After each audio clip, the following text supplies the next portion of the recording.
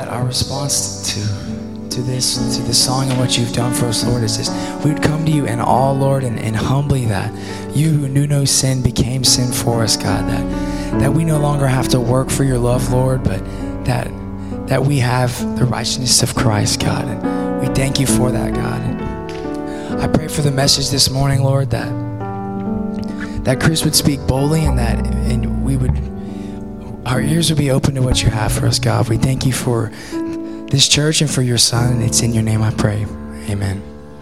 And would you give the band a hand for a great job today? And coaches and players, thank you guys for being here today. We're so honored to have you as our special guest. And good morning to everyone. I hope you're doing well. If you're watching or listening online, thank you for joining us today. How many of you have ever been to the Grand Canyon? Grand Canyon. It's not near Duboc. It's in Arizona. I've never been to the Grand Canyon. But it is a spectacular place, isn't it? 277 miles long. Think about that, from Marshall, Texas, right over in East Texas, to Vicksburg, Mississippi, across the whole state of Louisiana is like 215 miles. So that's incredible. It's 18 miles wide at its widest point, and it's over a mile deep at its deepest point. The Grand Canyon is deep and wide, isn't it? And it's spectacular. We're in a sermon series titled Deep and Wide, and we're going to look at the cross of Christ today. The cross of Jesus Christ for you and for me. And it's deep and it's wide and it's spectacular. There's so much to what happened on the cross and what the cross means. It's very personal for you and me, that we're going to scratch the surface, but I want to tell you it is deep, wide, and it's spectacular. We're going to be in Ephesians 1. If you have a Bible, if you don't, that's no problem. The scriptures will be on the screen. And so this morning, let's unpack this briefly. What is the cross about? What is it about? You hear about the cross, what does that mean? Besides, it's a religious symbol. Most people in the South would know that it is a religious symbol. This happened to a guy named Steve Lee. Steve, raise your hand. Steve is sitting right back over here in the corner. He grew up in South Louisiana. He is imported North Louisiana. He is a Cajun, a Cooney. And when he was growing up, he didn't do real well in school. That doesn't shock you if you know Steve, and I didn't either, so I'm not kicking him. But his parents were really frustrated because he was going to a school and he was doing bad in math, and so they decided to put him in a Catholic school for a little while. He ended up graduating from Hahnville High School, but he was in a Catholic school, and the first day there, the priest and some nuns were taking him around, and he saw a crucifix. Many of you know what that is. He'd never seen one of those before. He didn't know what it was, and so after about 4 weeks of school, Steve was making straight A's in math. Straight A's in math. His parents couldn't believe it. They came up to the school. They got the priest and the nun together. And they said, what in the world? Is it just the great environment of the Catholic school? Is it the discipline? What's going on? And Steve said, I saw what they did to that boy on the plus sign, and I wasn't going to let them do it to me. Some people might be confused about the cross. Let me tell you what the cross is about. And just briefly today, the first thing it's about horrible suffering. It's about horrible suffering. And everything I'm going to talk about, I want you to remember, it's personal. It's personal for you and me. In Ephesians 1, verse 7, it says this. This is our main verse today. In Him, in Jesus Christ. Remember, if you were here 6 weeks ago, we went through Ephesians 1. The whole key of the passage is about being in Christ and through Christ and with Christ.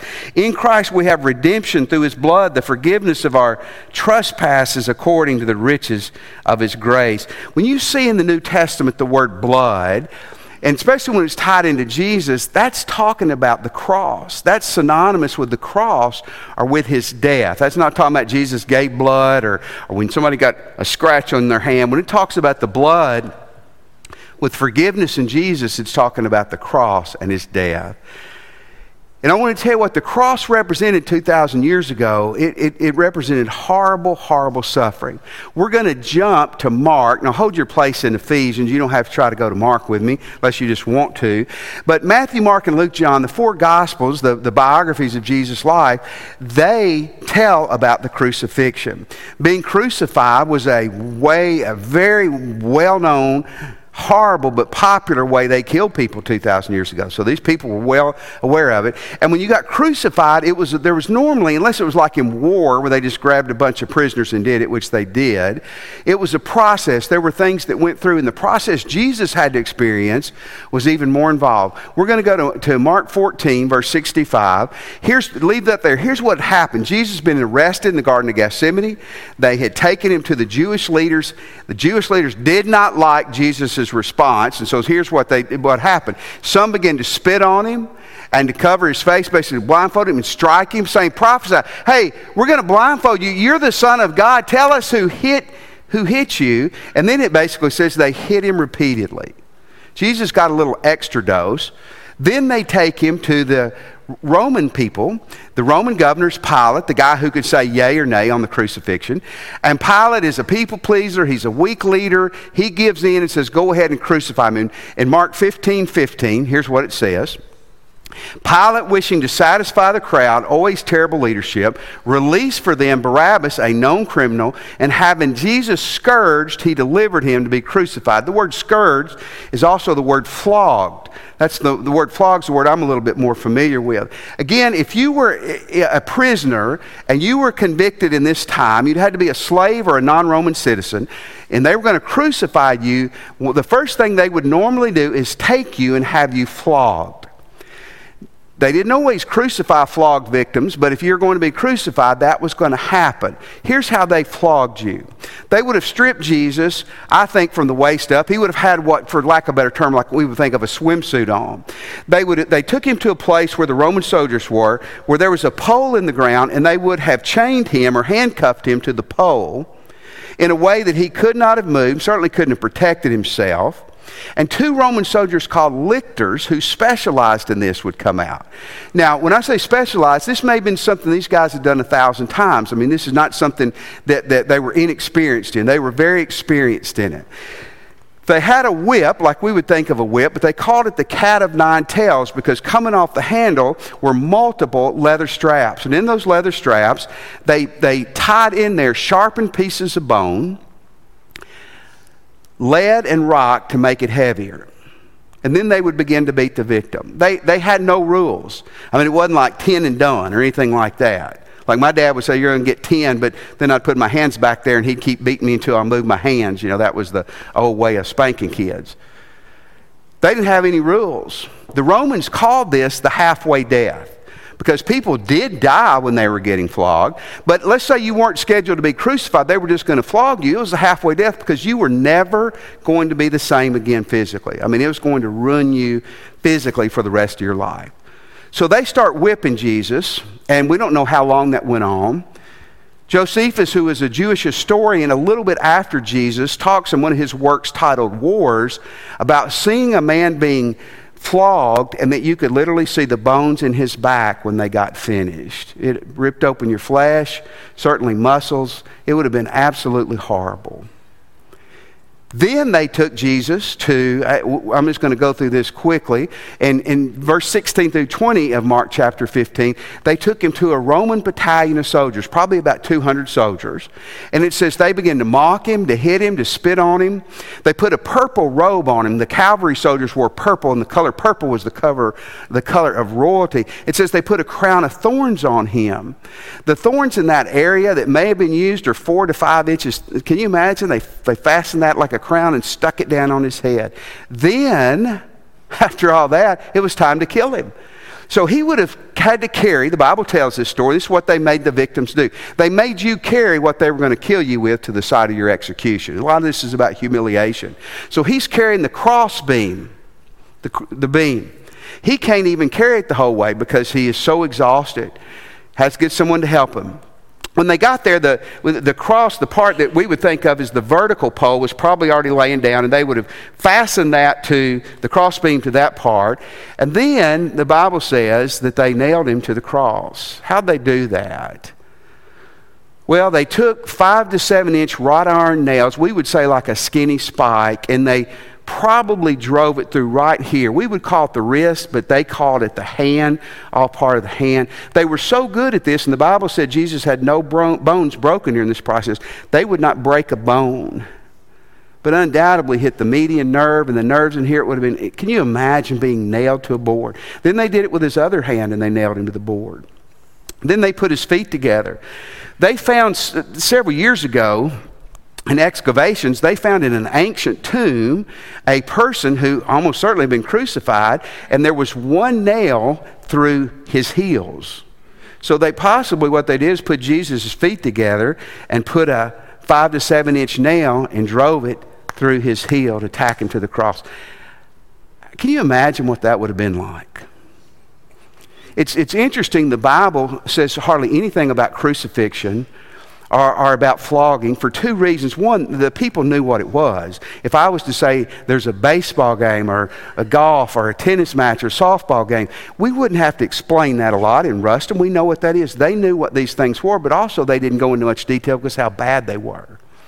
Then they would have brought that cross up and set it in place. And they said that it was not uncommon for people to dislocate a shoulder or an elbow when the cross was set in place. Probably one of the most painful things I saw in college in football was when a guy dislocated his shoulder in practice. And I'm telling you, that was horrible. I can't imagine that environment. So to breathe at this point, you have to pull yourselves up on your hands that are nailed to a cross, push off with your feet that are nailed to a cross, and your back is a bloody mass of flesh against that wooden cross.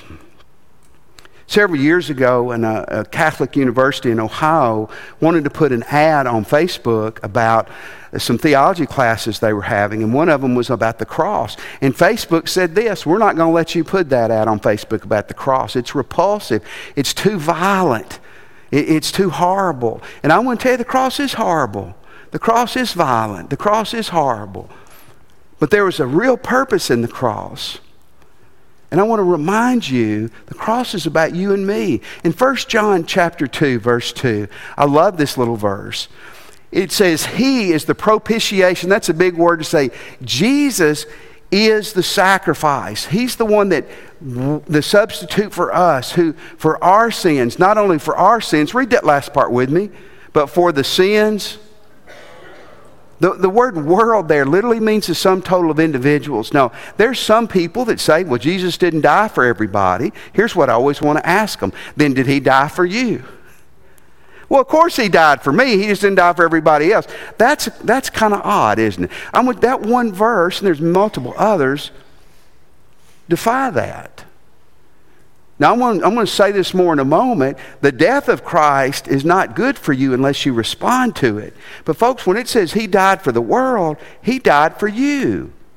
Everything we just saw was Jesus, what he did for you and what he did for me. That's super important. But now let's get a little more into this Ephesians verse and see what was all this about. The cross is about Jesus paying the price for your sins. Okay, why did Jesus go through that? Was he such a bad guy? No, the Bible says Jesus never sinned. He was sinless. Human, he was God in the flesh, but sinless. He was a man. Jesus did that to pay the price for your sins and for my sins. And I want to put two practical handles on that this morning. Two things that I think can really help us too. When we say he paid the price for your sins and my sins, here's the first thing it does. It's about you having the potential to find total forgiveness. I don't want you to raise your hands, but I hope you'll be honest with yourself this morning. Are you ashamed of some stuff you've done? Is there some stuff in your life that happened last night you wouldn't want your parents or your wife or your husband or your kids to know? How about 2 years ago? Some of us are going, man, I still have things that haunt me from 20 or 30 years ago. This is an unbelievable passage, what it says about total forgiveness if we respond properly. Look in verse 7 again.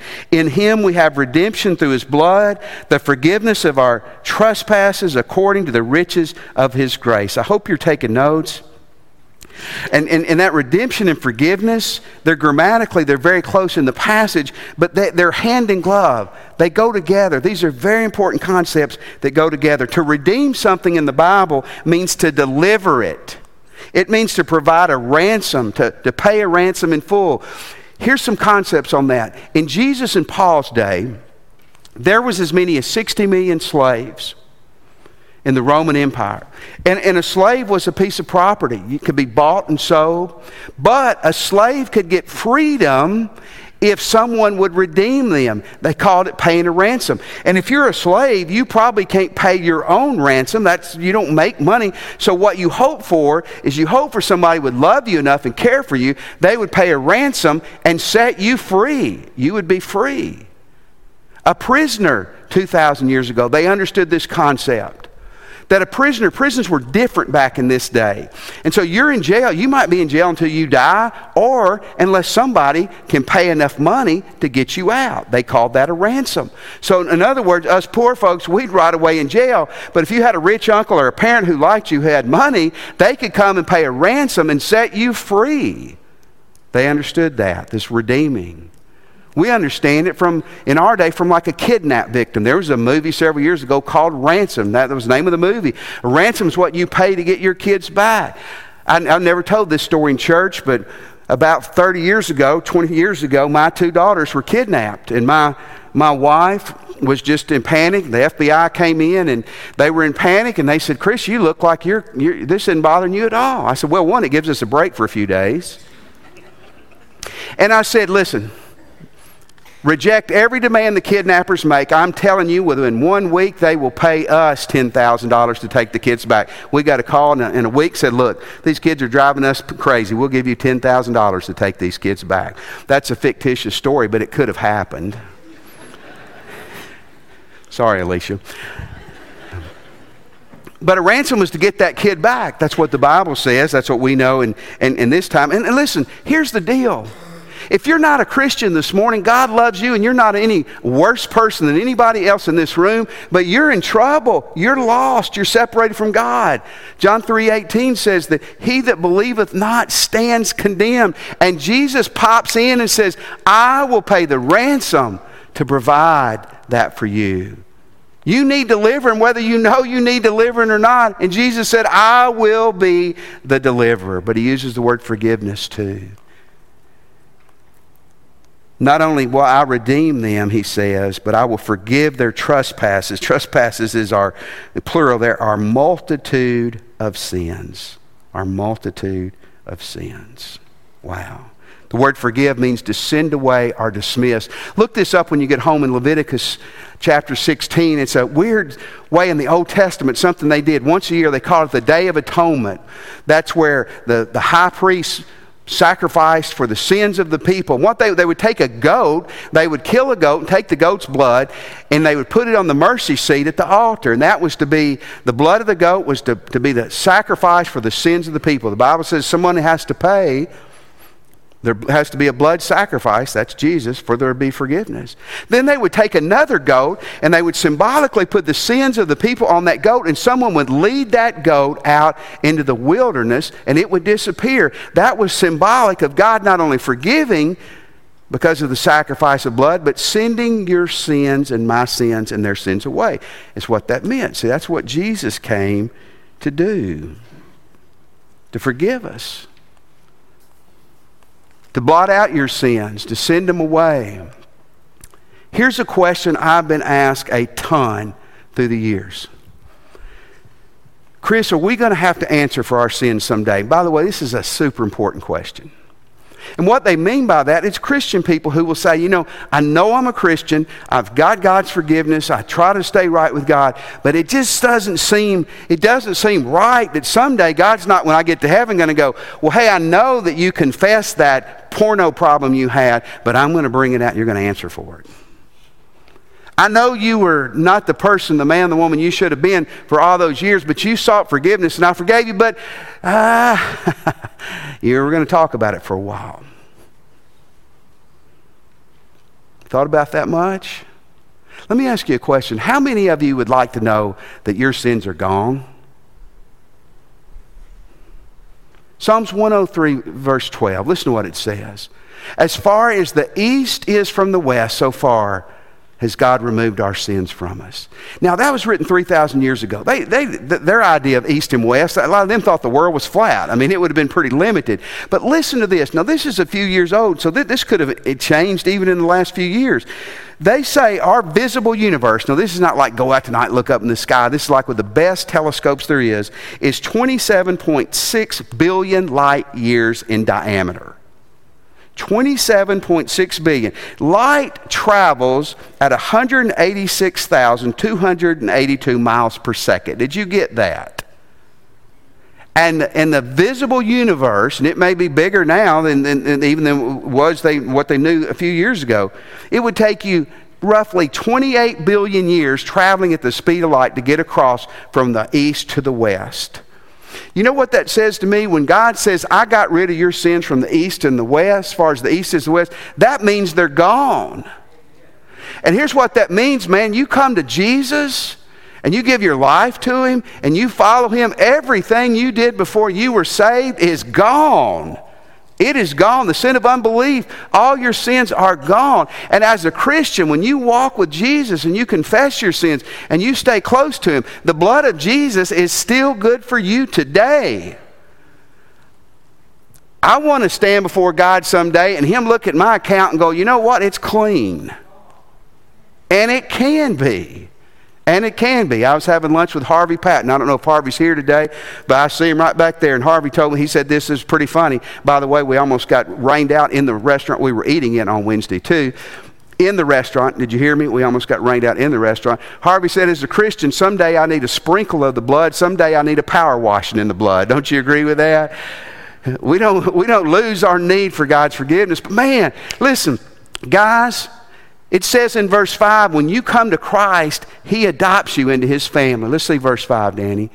He predestined us. This was His plan for adoption to Himself as sons. In the Roman world, their adoption process was serious. It was detailed and involved. When you got formally adopted into a family, your old family's gone. Your old sins are gone. Your old debts are gone. It's all clean. And Jesus says, you come to me because what I did on the cross, I paid the price. I paid the redeeming price. I forgive you, and your past is gone. Your slate is clean. That's good stuff. But here's the second thing, and these go hand in glove, obviously. It's about you having the potential to find salvation. If you're a Christian, you stay with us. Oh, well, I'm already saved. Maybe you are, maybe you're not, but this is still really good. And when he says this, in Him we have redemption through His blood, the forgiveness of our trespasses, according to the riches of His grace. Wow. See, on that cross, His purpose for you was to say, they're sinners. He's a sinner. And they can't fix their problem, but I can. I will pay the price for their sins, a horrible price for their sins. By the way, I'm going to walk out of the grave. Come in 2 weeks, we'll get Him out of the grave. And if they will come to me, I will forgive their sins, I will wipe their slate clean, and I will save their life today and their soul for eternity. Wow. It's what He wants to do for you. It's what He wants to do for me. When that child got adopted that I mentioned a moment ago, not only did everything in the past disappear, but here's another cool thing. Everything their new family had was theirs. Therefore, you wanted to be adopted into a rich family, correct? Because your old sins, debts, gone. Whatever the family had is yours. And see, when you come to Jesus, all the old is gone and everything the Father has is yours. For here and for eternity. And it's easy to go, does this really apply to me, all this? I think it does. I think it applies to the world. I think it applies to you. Dr. Bernard Nathanson was an OBGYN doctor, a woman and baby doctor, in New York City in the 40s and 50s, 60s, 70s. And he was on the front end of the modern day abortion movement.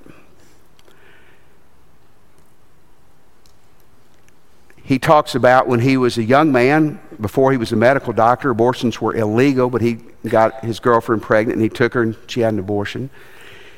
Later, as a doctor, he impregnated his girlfriend. He aborted his own child.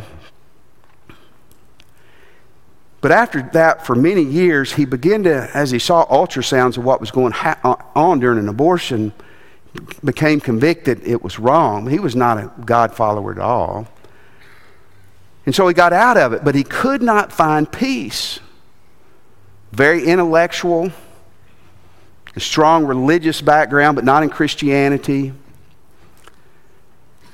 And Chuck Colson, was a lawyer for Richard Nixon, went to prison during the Watergate scandal. You old-timers remember that. And Chuck Colson got saved in prison. He spent the rest of his life trying to help people come to Jesus. He saw Dr. Nathanson get baptized in New York City as an older man. Listen to this, guys. Dr. Nathanson had admitted he had overseen 75,000 abortions. And Chuck Colson said, I watched as that man repented of his sins and asked God to forgive him and was baptized into the body of Christ.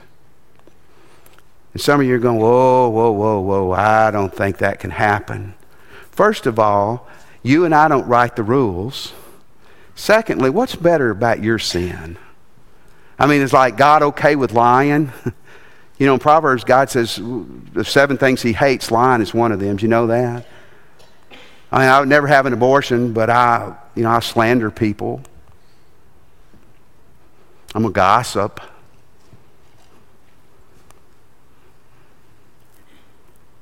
No, see, we don't get to pick which sins God forgives, because when he went to the cross, he said, I'm going to forgive them all. And what Jesus did on the cross was good for Dr. Nathanson. It's good for you, no matter what's in your past, no matter what's in your present. Because that's what the cross is about. I want to show you a video, Danny. Before you kick it in, let me give a little background. This happened earlier this year in Belton, Texas, down in the Austin area, a rodeo. You're going to see a young cowboy, and just within a few seconds, the bull is going to hit his head. And by the way, no matter how hard-headed you are, if a bull hits your head, you're going to lose. And he's knocked unconscious, and I'll let you watch what happens. Finally, the strength of a father's love. This was at the rodeo in Belton between Austin and Waco. The bull rider, as you can see there, is bucked off and lying unconscious on the ground. That's when his father jumped in to shield his son from the bull. He even took a direct hit to protect his son. The rider, Cody Hooks, posted this video on Instagram thanking his dad and the bullfighter, saying things could have been much worse. A perfect example right there of parental instincts. I was just going to say, instinct just kicks right in. Mm-hmm. Yeah. The boy was 18, a young man, and he said after he saw the video that his dad saved his life, because you saw the bull came back and was going to hit him in the neck and the head area. His dad was sitting on the fence. And when he saw that his son was unconscious and helpless, and the clowns were having a really hard time getting that bull out of the way, he jumped in. You saw go watch it on YouTube again. I've seen it 800 times this week. It still pulls on your heart. He covered his son's neck and head with his neck and head, and his body with his body. He could have been killed. And they asked him about it later, and he said, I would do anything I had to do to save any of my kids. I'm betting 2,000 years ago that conversation went on in heaven. And Jesus looked at us as helpless and hopeless. We didn't know we were helpless. And when you're knocked out, you don't know you're hopeless. And we don't know we're in trouble. We don't know we're in trouble with God. But Jesus said, I'm willing to do anything I have to do to save my kids. That's what the cross is about. Here's what I want us to do in the next few minutes. I want us to respond. I want to start with you if you're a Christian. Maybe where you're standing, maybe to come to the altar and get on your knees and just, hey, spend a moment and thank God for saving you. When was the last time you paused, if you're a Christ follower, and said, Jesus, thank you for what you did to save me. Thank you for what you did to save me. Maybe as a Christian, it's time to repent. I mean, the bottom line is many of us live so half-heartedly when Jesus, for what he did for us. Man, come back to Christ. Maybe you'd like to join our church. We can help you do that after church. Maybe you want to come when we stand and join. We're a church that's going to proudly talk about the death and the resurrection of Christ and the grace of God for all of us. Join us today. If you're not a Christian or you're unsure, if you're watching online, stay with us. I want to help you in a moment. I'll help you here in this room to pray, to give your life to Christ. We'll talk to you after church, or you can come when we stand and talk to a minister. Listen, for what everything Jesus did, do I really need to hard sell this morning how much he loves you and why he's worthy of your life? Let's stand. Let's respond to him today.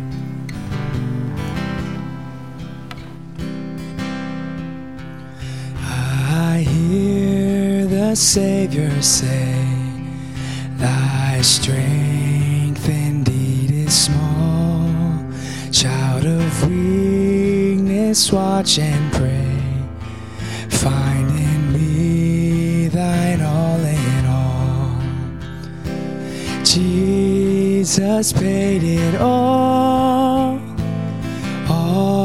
to him I owe. Sin had left a crimson stain, he washed it white as snow. Lord, now indeed I find thy power and thine alone can change the leper's hearts and melt the heart of stone. Jesus paid it all to him I owe. Sin had left a crimson stain, he washed it white as snow. Jesus paid it all to him I owe. Sin had left a crimson stain, he washed it white as snow. Heads with me as Will continues to play. As a Christian today, again, man, maybe it's a time to come back and re-embrace Jesus fully as your Lord. Maybe again, just to spend some time right now and throughout the week thanking him for what he did for you on the cross. If you're not a Christian or you're unsure, but you really are ready to embrace this Jesus as your Lord and Savior, pray with me and just say, Jesus, I'm a sinner. And I want to repent of my sins. And Jesus, I accept that you're God's Son and that you died for me and arose for me. Jesus, come into my heart. And I give my life to you. I give my life to you.